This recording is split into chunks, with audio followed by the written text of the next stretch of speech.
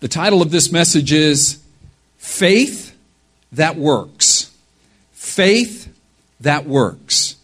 James chapter 2, 14. Let's read in our Bibles here. You silently, and I'll be reading out loud from the English Standard Version. James chapter 2, verse 14. What good is it, my brothers, if someone says he has faith but does not have works? Can that faith save him? If a brother or sister is poorly clothed and lacking in daily food, and one of you says to them, "Go in peace, be warmed and filled," without giving them the things needed for the body, what good is that? Verse 17 of James 2. So also, faith by itself, if it does not have works, is dead. But someone will say, "You have faith, and I have works."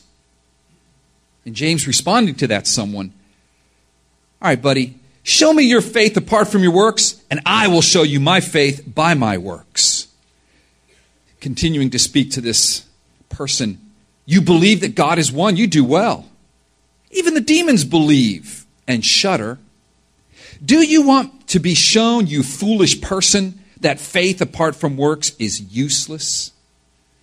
Was not Abraham, our father, justified by works when he offered up his son Isaac on the altar? You see that faith was active along with his works, and faith was completed by his works, and the scripture was fulfilled that says, Abraham believed God, and it was counted to him as righteousness. And he was called a friend of God." Verse 24. Perhaps one of the most controversial verses in the Bible. You see that a person is justified by works and not by faith alone. And in the same way, was not also Rahab the prostitute justified by works when she received the messengers and sent them out by another way? For just as the body, apart from the spirit, is dead, so also faith, apart from works, is dead. Lord, help me to preach your word the way you want it preached, the truth you want delivered, Father. And by your Spirit, oh Father, open the ears of those who are hearing, even those that have dead faith. Make it alive today. Lord, build your church. Sanctify your people. Bring glory to your name, I pray. In Jesus' name, amen. To heaven on a bike. He was born to ride, and that's how his family sent him to meet his Maker. After 22-year-old David Morales Colon was murdered, his family enlisted the help of Marin Funeral Home in San Juan, Puerto Rico, to make his wake a tribute to his life's passion, motorcycling. You see, Colon's body was embalmed, dressed in shades, blue jeans, and a happening long-sleeve shirt, and set astride his Honda CBR 600 for the duration of his 3-day wake. You see, folks, in this message, James is comparing a dead faith, much like Mr. Colon, looking good on his Honda CBR 600 on the outside, but very much dead on the inside. Comparing that kind of faith that has no works with faith that is alive, that produces works. That is what God is doing this morning through James. That is what God is doing in your heart this morning. God wants to speak to you, have a conversation with you through this text. He wants to say this to you. Does your faith make a difference in your life? Is your faith a living faith that saves and justifies? If it is, it will change how you live. It will produce good works in you. If it's not, if it's a dead faith and you're just posing on your Honda CBR 600, metaphorically speaking, but dead inside, then God wants to address you. He wants to say, I can give you a living faith. It's not a bogus faith. I can give you a faith that exercises itself in good works. And that's the very proposition of this sermon, if you received a copy of the notes, you'll see that right there at the top it says, exercise faith that works. Exercise faith that works. Exercise faith that works. And as you listen to this message, I just want to say something. There's some of you this morning that this message is going to impact pretty directly. It may actually bring very deep conviction. I pray it does. You're posing on your Honda CBR 600. You're looking good on the outside, and you're dead on the inside. Your life, your faith doesn't make any difference. You come here and pose on Sunday morning, but you go the rest of your week and live as if you didn't believe. You don't serve. You don't give. You live the way you want to live. This message is going to impact you, I pray. I pray come in like a Honda CBR 600 right into your life at about 90 miles an hour. And you, and repent. And repent. But there's a ton of you here this morning that I want to commend. Because you know what? You don't come to Palm Vista like the Marin Funeral Home posing on your Honda CBR 600. You come to Palm Vista like a gymnasium and work and exercise your faith. Thank you. As I'm looking at men and women here that give of your time, you serve, you give your lives, you serve in the children's ministry, you give your finances, you come to home group even when you don't want to, and you share your life. You buy 50 pounds of meat to cook for guys at softball games. I'm really mad I didn't stay for that, all right, Caesar? I just want you to know that. You give financially so that I can go to Cuba tomorrow and equip pastors. I just want to say, can I say thank you? Okay? So in this message, there might be a portion of this message that does touch you, because all of our faith sometimes kind of starts dying a little bit in a certain area. And the way you know it is you stop doing the things you used to do. Okay? But can I commend the bulk of you in this church? Thank you. This is a church with living faith. Thank you. Can you receive that from the Lord? All right. All right, great. I'm glad you can receive that. Now, back to the message. You see, in this message in James, which is very controversial, because in this message in James seems to say that you're justified by works and not by faith alone. And Paul definitely says, and the Bible really says, and Genesis says, that you're justified by faith alone in Christ alone. So what are we going to do with that? Well, stay tuned. James is not contrasting faith with works here. He's not saying either faith or works here. You know what he's contrasting? He's contrasting a bogus faith that has you posing on your Honda CBR 600 versus a living faith that produces in you works, amazing works, sacrificial works, works of faith and courage for the gospel. You get that? Two faiths are being contrasted. A living faith that produces works and a dead faith that just poses. Okay? All right. That's important. Because, by the way, this follows right on the heels of what we've been hearing in James. Do you remember James 1:21? James 1:22, says, be doers of the word. Turn in your Bibles there. Be doers of the word and not hearers only, deceiving yourself. James is on the hunt, man. Actually, God's on the hunt, man. He's on the hunt for your heart. He's on the hunt for your heart to tell you that I'm going to give you the grace to be a doer of the word and not a hearer only. James 1:22. This is in that line. It's also in the line of James 2:12 and 13. So speak and so act as those who are to be judged under the law of liberty.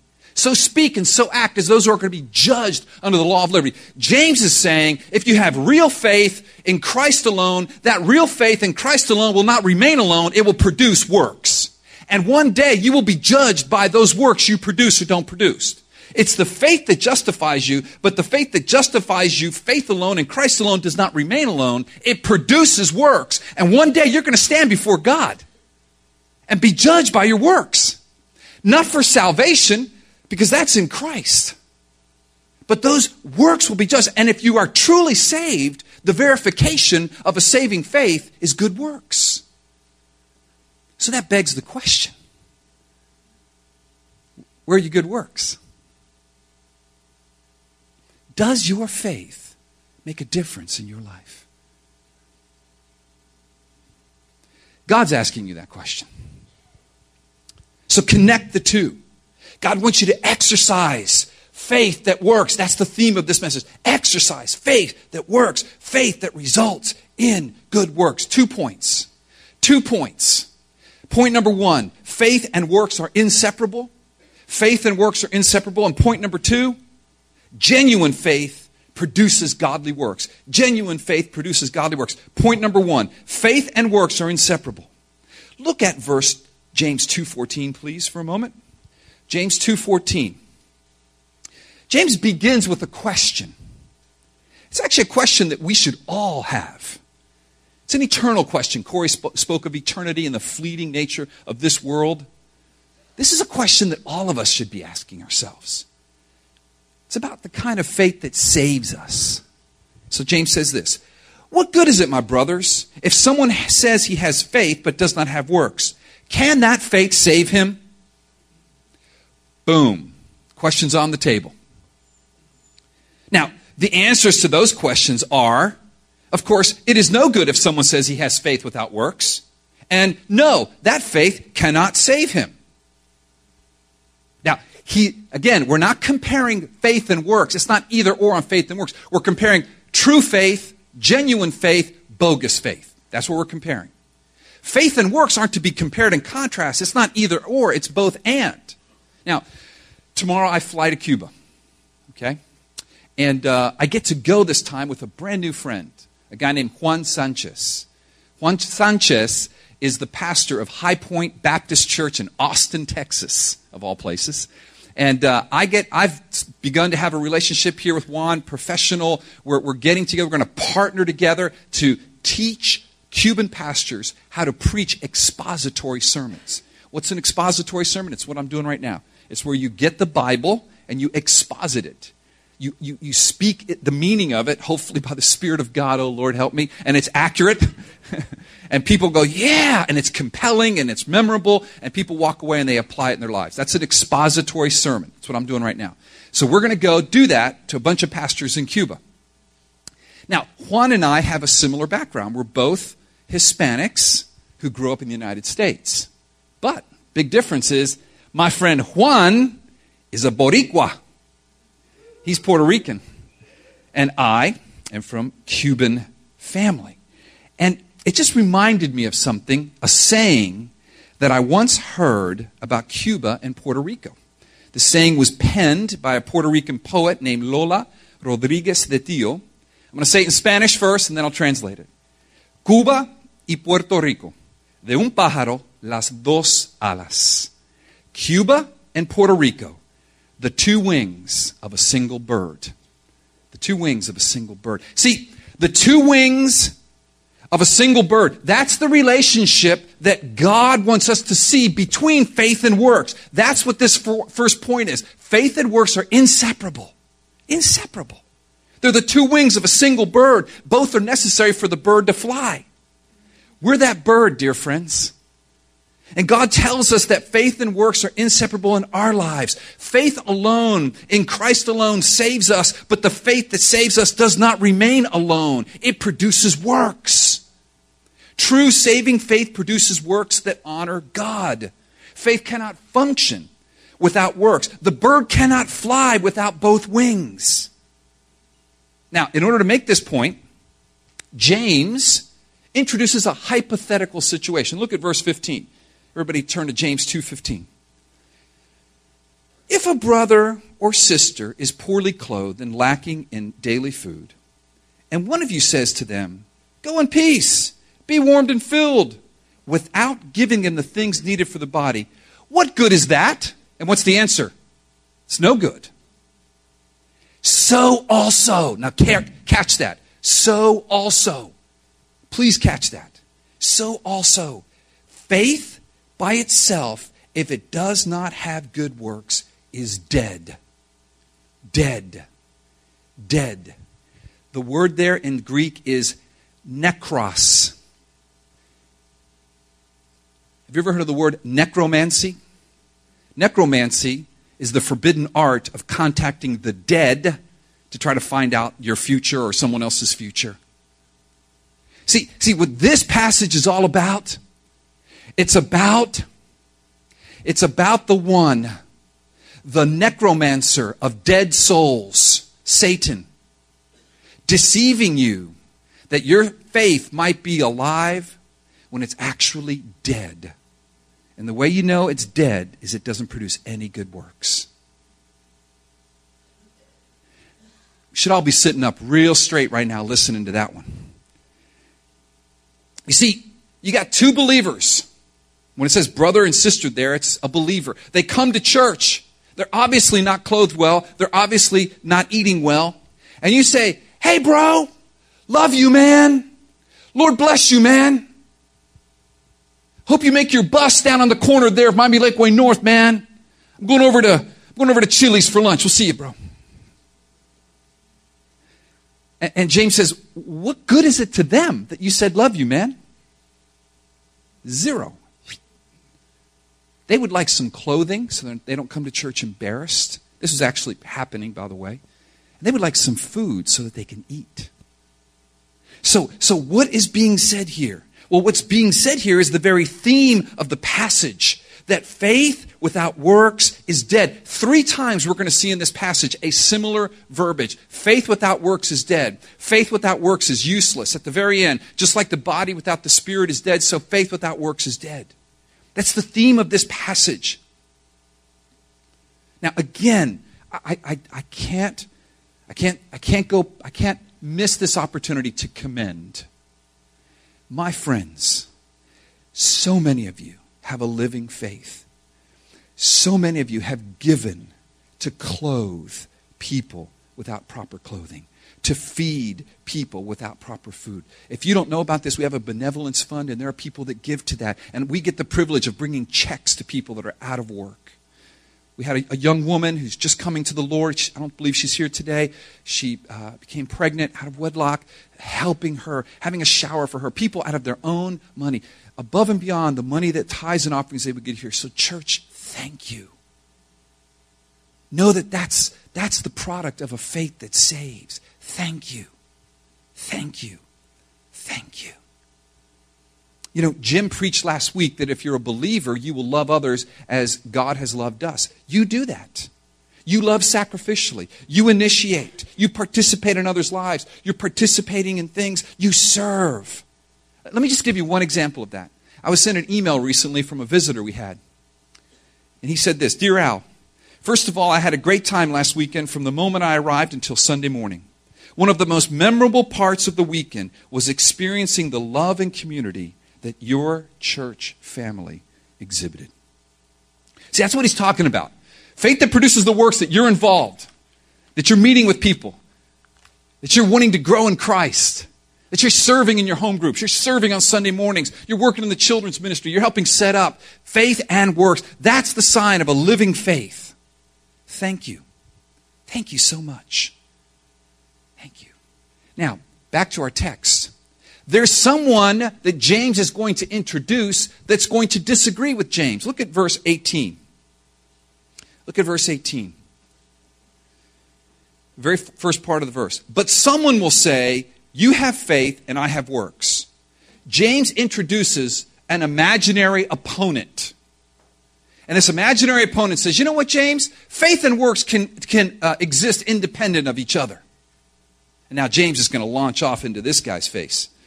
Okay? I think James might have come from South Florida. I'm not sure. He gets up in this guy's face right now. Okay? Get ready for this. Well, by the way, the reason he does is because this guy is introducing something very unique. Okay? In all the history of the whole earth, you know what this guy's introducing? A one-winged bird that can fly. And James is going, excuse me, that doesn't fly. Literally. Metaphorically, theologically, any way you want, okay? He's saying, dude, you cannot have them separate. Just like you can't have a bird that only has one wing and actually fly. So listen to how he does it. Look at verse Second part of verse 18. Now this is, the first part of 18 is the guy saying, hey, you got your faith, I got my works, they're separate. Second part of verse 18 is James responding to the guy. Show me your faith, dude, apart from your works. By the way, not possible. Earlier he made that point, right? Not possible. And I'll show you my faith by my works. James challenges this guy. He says, there's no way, it's impossible for you to show me your faith apart from your works. I will show you my faith by my works. And then he really takes this guy to the mat in 19. And you know what he basically says to the guy in 19? You know what kind of faith you have? You have demon faith. I mean, he's throwing down on this guy. I mean, they might have gotten in a fight afterwards. I'm not sure, okay? Maybe not, because, guys didn't get in fights back then. But he's throwing down on the guy. Look at 19. He said, okay, so you got a faith that doesn't produce any works, and you think that's cool? You just have a mental assent that God exists, and so that's what's going to guide your life? Oh, really? Well, let me tell you something, pal. You believe that God is one? That's the ancient Shema Israel. Remember, this letter is probably written to Jewish Christians, so he would have known the Shema Israel. This is the great confession. The Lord our God, the Lord is one. Okay, you believe that. Great, you do well. Guess what? Demons believe it and shudder. Friends, there are no atheist demons. Just foolish humans. See, demons know there's a God, and they shudder that one day they're going to have to stand before that God because they know the day of judgment is coming, so they're wreaking havoc until that day. But my friend, what James would say to this guy and to you and me, that doesn't mean that they're saved because they mentally assent or, quote, believe in God, because that faith doesn't impact their daily life. That faith doesn't result in obedience to God. Remember? They're demons because they rebelled. How about you? Looking all pretty on your Honda CBR 600. I believe in God. I believe Jesus died on the cross for my sins. Great. So do the demons. Does it affect how you live? Who you love? Who you serve? Who you obey? If it doesn't, then it's as useless as the guy that says to his buddy, be warmed and filled. It's as useless as demons' faith. They don't get saved, friend. On the judgment day, they get judged. This is serious stuff that James is speaking.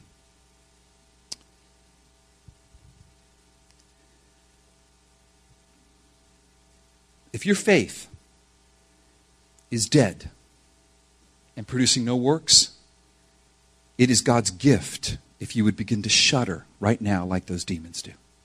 The difference between you and a demon is the demon can't get saved by definition. You can repent. What you do matters. What you do matters. Now look at verse 20.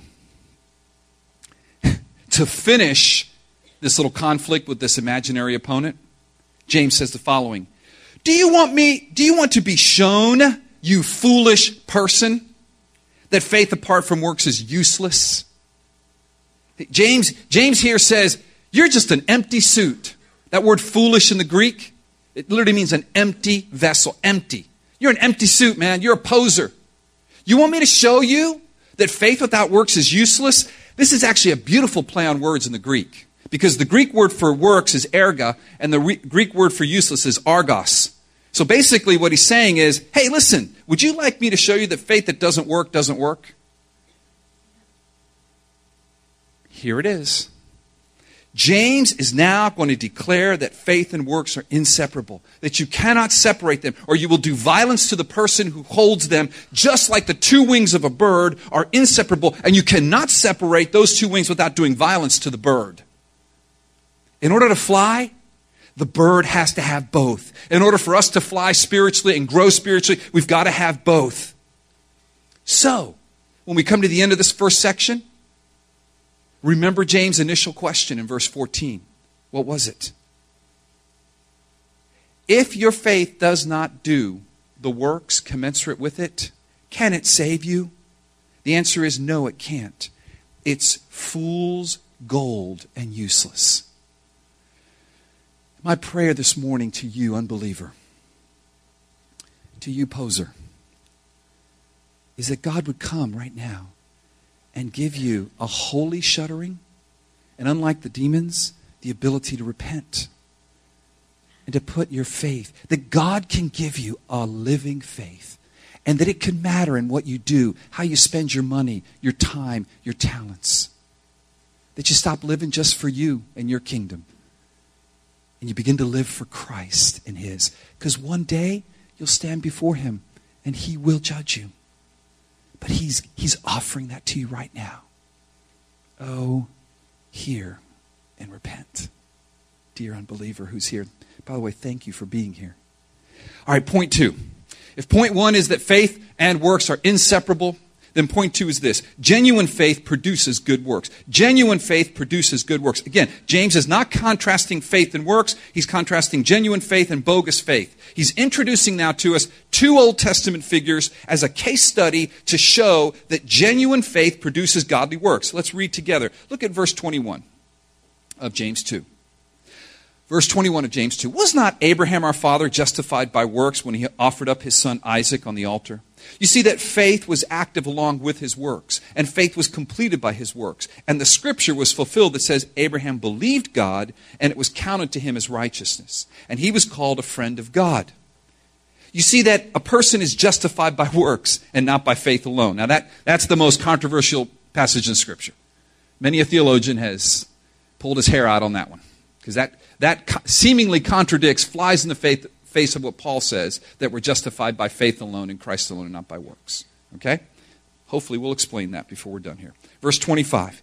And in the same way, was not also Rahab the prostitute justified by works when she received the messengers and sent them out by another way? For as the body apart from the spirit is dead, so also faith apart from works is dead. So we have 2 Old Testament figures here that are brought up as case studies to prove to us that faith without works is dead. And these 2 figures couldn't be more different. Abraham, he was a patriarch. Rahab, she was a prostitute. Abraham was moral.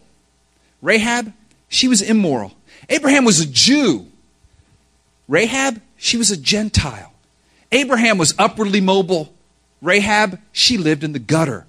But what they shared in common was far greater than their differences socioeconomically, religiously, culturally. They shared a faith that worked, a faith that justified them.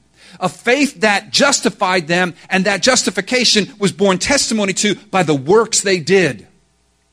They were saved by faith alone in Christ alone. But that salvation and that faith was exhibited in works of obedience that they did in extraordinary circumstances. We learn from Rahab and Abraham the following in your notes. We are justified by faith alone, but not by faith that remains alone. We are justified by faith alone, but not by faith that remains alone. It takes a patriarch and a prostitute to teach us that genuine biblical faith that saves is characterized by works. They teach us the difference between a defective faith that has no works and a genuine faith that produces works. Now let's take a look at Abraham. Go back to verse 21. Let's read verses 21 through 23 again. Was not Abraham our father justified by works when he offered up his son Isaac on the altar?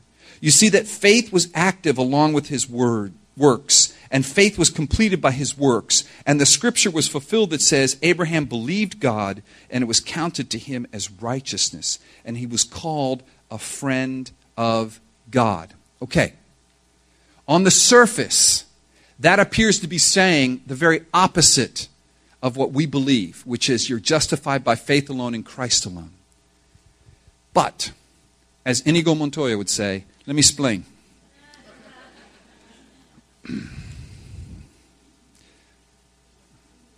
You ready? Okay. First, we have to ask ourselves a question. Why did God choose to highlight 2 instances in Abraham's life to teach us that faith without works is dead? We have to go back to those instances. Okay?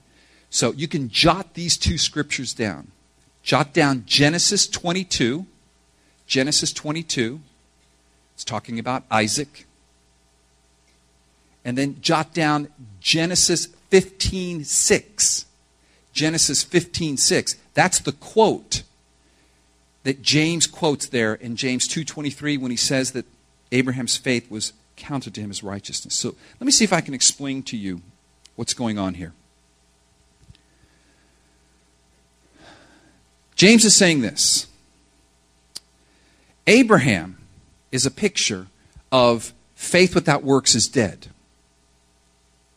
And he says that what Abraham did in Genesis 22 as a 110-year-old man with a 12-year-old son named Isaac validated the very confession of faith that he gave in Genesis 15:6 as a 80-year-old man. So what he's saying is, in James 2:21, wasn't Abraham justified by works when he offered Isaac on the altar? That's a direct reference to Genesis 22. 110-year-old Abraham offering 12-year-old Isaac. If you're not familiar with that story, let me just fill it in very briefly. Abraham is told by God, take your son Isaac, go up to a mountain, lay him on an altar, and offer him as a burnt offering. This is the son of promise. This is the son that God promised Abraham way back in Genesis 15:6 when Abraham was an 80-year-old man. So Abraham, 80-year-old man, receives a promise, you're going to have a son. Abraham, as a 100-year-old man, has that son. His wife was 90. That's a miracle. And then about 10 to 12 years later, he's walking around with his son, and God one day says, Abraham, I'd like you to kill him. James says that faith justified him. He says that. So what's he saying? Well, if you look carefully at James, he says in verse 23, and the scripture was fulfilled that says Abraham believed God, and it was counted to him as righteousness. So this is what he's saying. What Abraham did in chapter 22 at 110 simply confirmed the initial faith that Abraham had at 80 to justify him. So what James is saying is, you're justified by faith alone in Christ alone. See, James is not talking about the initial justification before you're a believer, before you come to Christ. James is talking about the justification of after you're a believer, that the acts, the good deeds, the good works you do verifies the faith that you had, that God gave you in Christ alone on the front end. That's what this teaches. Look at verse 22. Verse 22 tells you that. You see that faith was active along with his words. Do you see that? Faith was active with his works. The works didn't save Abraham. It's clear. Listen, guys, mark this down. Mark it down. Genesis 15:6. It's the first time the word believe is used in the Bible. Latin term here. I love to use Latin terms. Makes me seem so intelligent when I'm so stupid. It's the locus classicus. Doesn't that feel good? Locus classicus. Hey, what's the locus classicus of faith? It's Genesis 15:6. Genesis 15:6 is the place you go if you want to teach that salvation is by faith alone in Christ alone. Genesis 15:6 is what gets quoted all through Scripture. For example, when Paul, jot this down as well, when Paul tells you in Romans 4:3, write down Romans 4:3. No time to go there. I knew this sermon would be too long, but that's all right. It's worth it. This is like a 2-hour version of 24, okay? You got the 1-hour version, but man, you got the 2-hour. This is a 2-hour version, all right? Stay with it. Jack's going to kill some bad guys. Okay, so James, listen, where am I? I don't know. I hate it when I do this. Thank you. Romans 4:3. And you guys are paying attention. Romans 4:3. Okay? Paul quotes Genesis 15:6. And you know how he uses that quote? The Bible says that you're saved by faith alone in Christ alone. Write down Romans 4:9. He does the same thing. Romans 4:9. Romans 4:22. He does the same thing. Romans 4:22. Galatians 3:6. Even Galatians 3:6. Paul quotes Genesis 15:6 and says, it is by faith alone in Christ alone. So when James uses Genesis 15:6 in James 2:23 and says that Genesis 15:6 is fulfilled by the good works that Abraham did in Genesis 22 when he offered Isaac, when James is doing that, he's not saying faith or works. He's saying faith and works, not for salvation, but for the full-orbed bird to fly. When you're saved, it's only faith. Faith alone. Scripture teaches that. But the faith that saves you, faith alone in Christ alone, doesn't remain alone, because 30 years later, and by the way, Abraham had 30 years of obedience to God. Not perfect. I mean, he did some things in there. But 30 years of walking with God. And 30 years later, okay, you're on the other end of it. He's justified by his works. Not in the same way that he was justified in Genesis 15:6. That was initial. That was God. That was faith alone in Christ alone. But now, his works testify to the faith. Oh, Abraham. In fact, if you go back and read Genesis 22, God says, Abraham, now I know that you fear me. Now I know that you fear me because you offer your son, the most precious thing in your life, the son that you waited over 30 years for. God gave Abraham a promise when he was 70 that he'd have a son. That son wasn't born until Abraham was 100. Abraham is walking with his son for 12 years. He's 112 years old, and God says, the promise that I gave you, kill it. You want to know if you have living faith? Do you give God your most precious possession, your most precious dream, your most precious hope, your most precious relationship? If you hold it back, that's not saving faith. You're posing as a dead person on a Honda CBR 600, looking good. No life. No life. No life. That's what James is teaching us. In 23, when it says that it was fulfilled, that Abraham was counted as righteous, Genesis 15:6, by what Abraham did in Genesis 22, it's saying that. I hope you get that. I hope you get that. Thank you, Lord, for helping me with that. All right, let's move on to Rahab. Let us move on to Rahab. Rahab as well is going to confirm for us that genuine faith produces works. Genuine faith produces works. What did Rahab do? Rahab, you can jot this down under Rahab, Joshua 2. You can study this later for yourself. Joshua 2. What did Rahab do? Okay. You've got Israel, the people of God, about to enter into the promised land. The land that God had promised Abraham. Abraham's been dead now for like a long time, over 400 years. And Israel's finally going into the promised land. And God says the first city you're going to take is this impenetrable walled city called Jericho. And I don't want you to take it in the conventional way. You're going to march around that bad boy for 7 days singing worship songs. And on the seventh day, you're going to blow a trumpet. I'm going to cause the walls that no one can knock down militarily to fall down. Yeah, right. Sure, Lord. Spies, come to Jericho and tell Rahab that. Rahab's a Gentile. She's got a choice to make. Who am I going to believe? The walls that I see and the city I live in and my people, because I'm a Gentile, or this good news of a God, and she had heard about this, who delivered these people from Egypt 40 years ago. The good news of a God who sustained them through the desert. I'm looking at two ragamuffin spies in their camouflage, tattered clothing.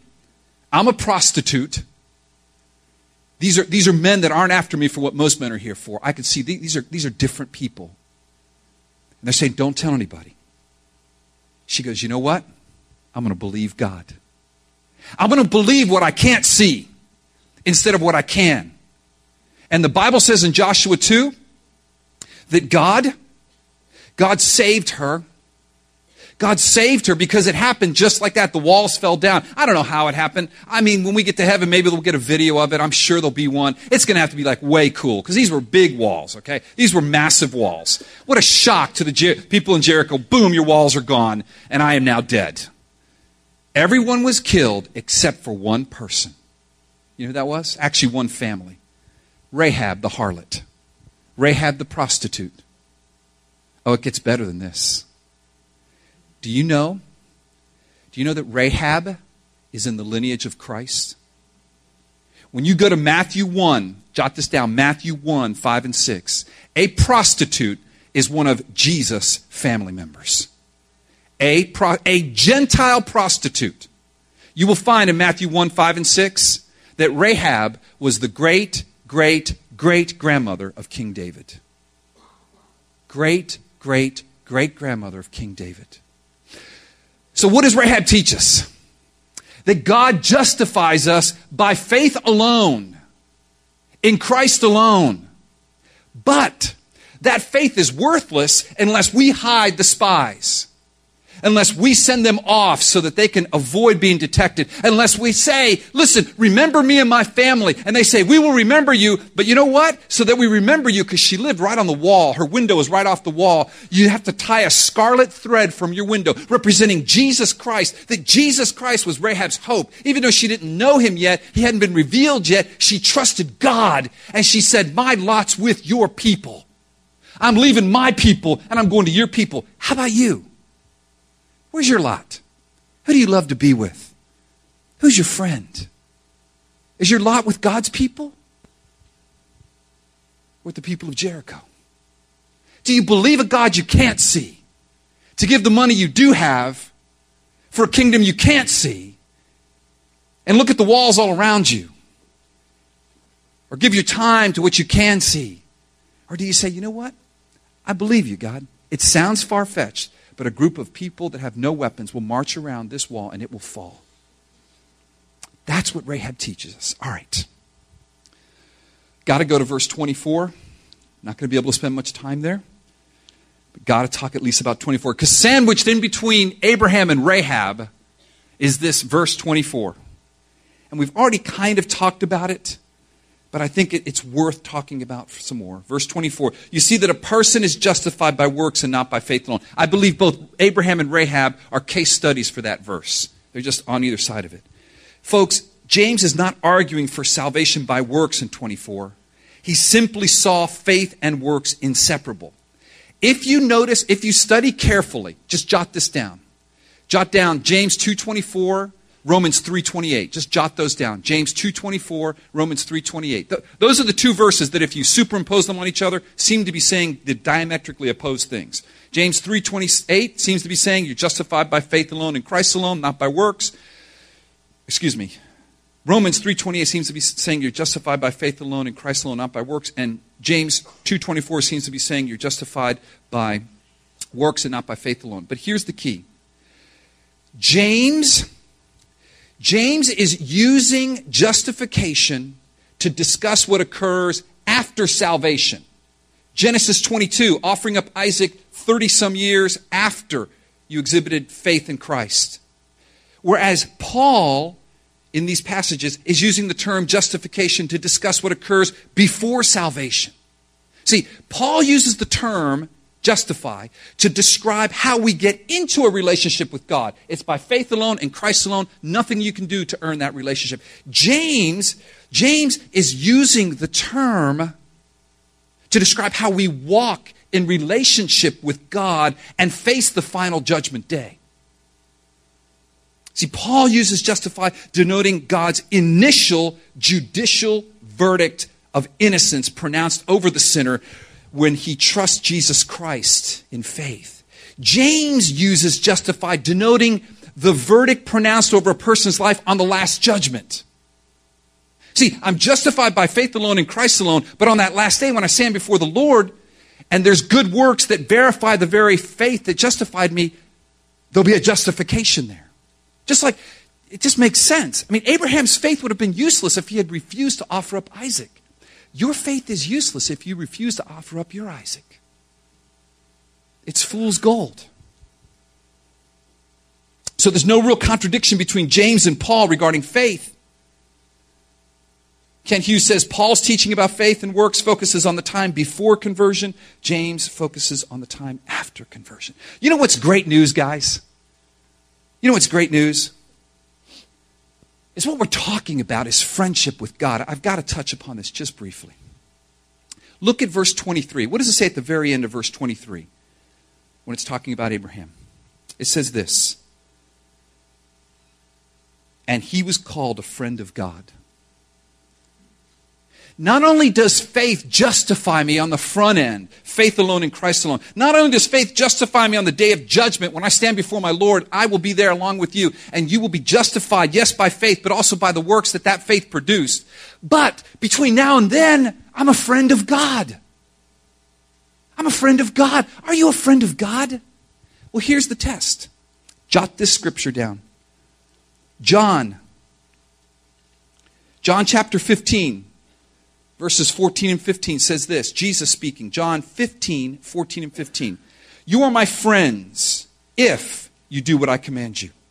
No longer do I call you servants, for the servant does not know what his master is doing. But I've called you friends, for all that I have heard from my Father I've made known to you. Are you a friend of God or are you a friend of the world? Listen, at the end of this passage in verse 26, once again he reiterates this truth. Look at verse 26 of James 2. For as the body apart from the spirit is dead, so also faith apart from works is dead.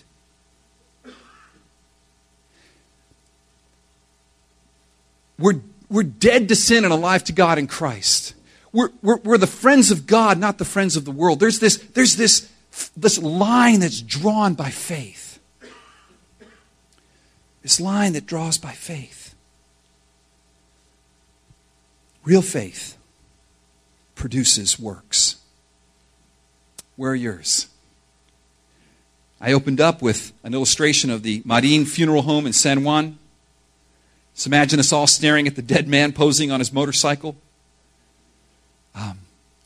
He's there in body, folks, but his spirit, it's long gone.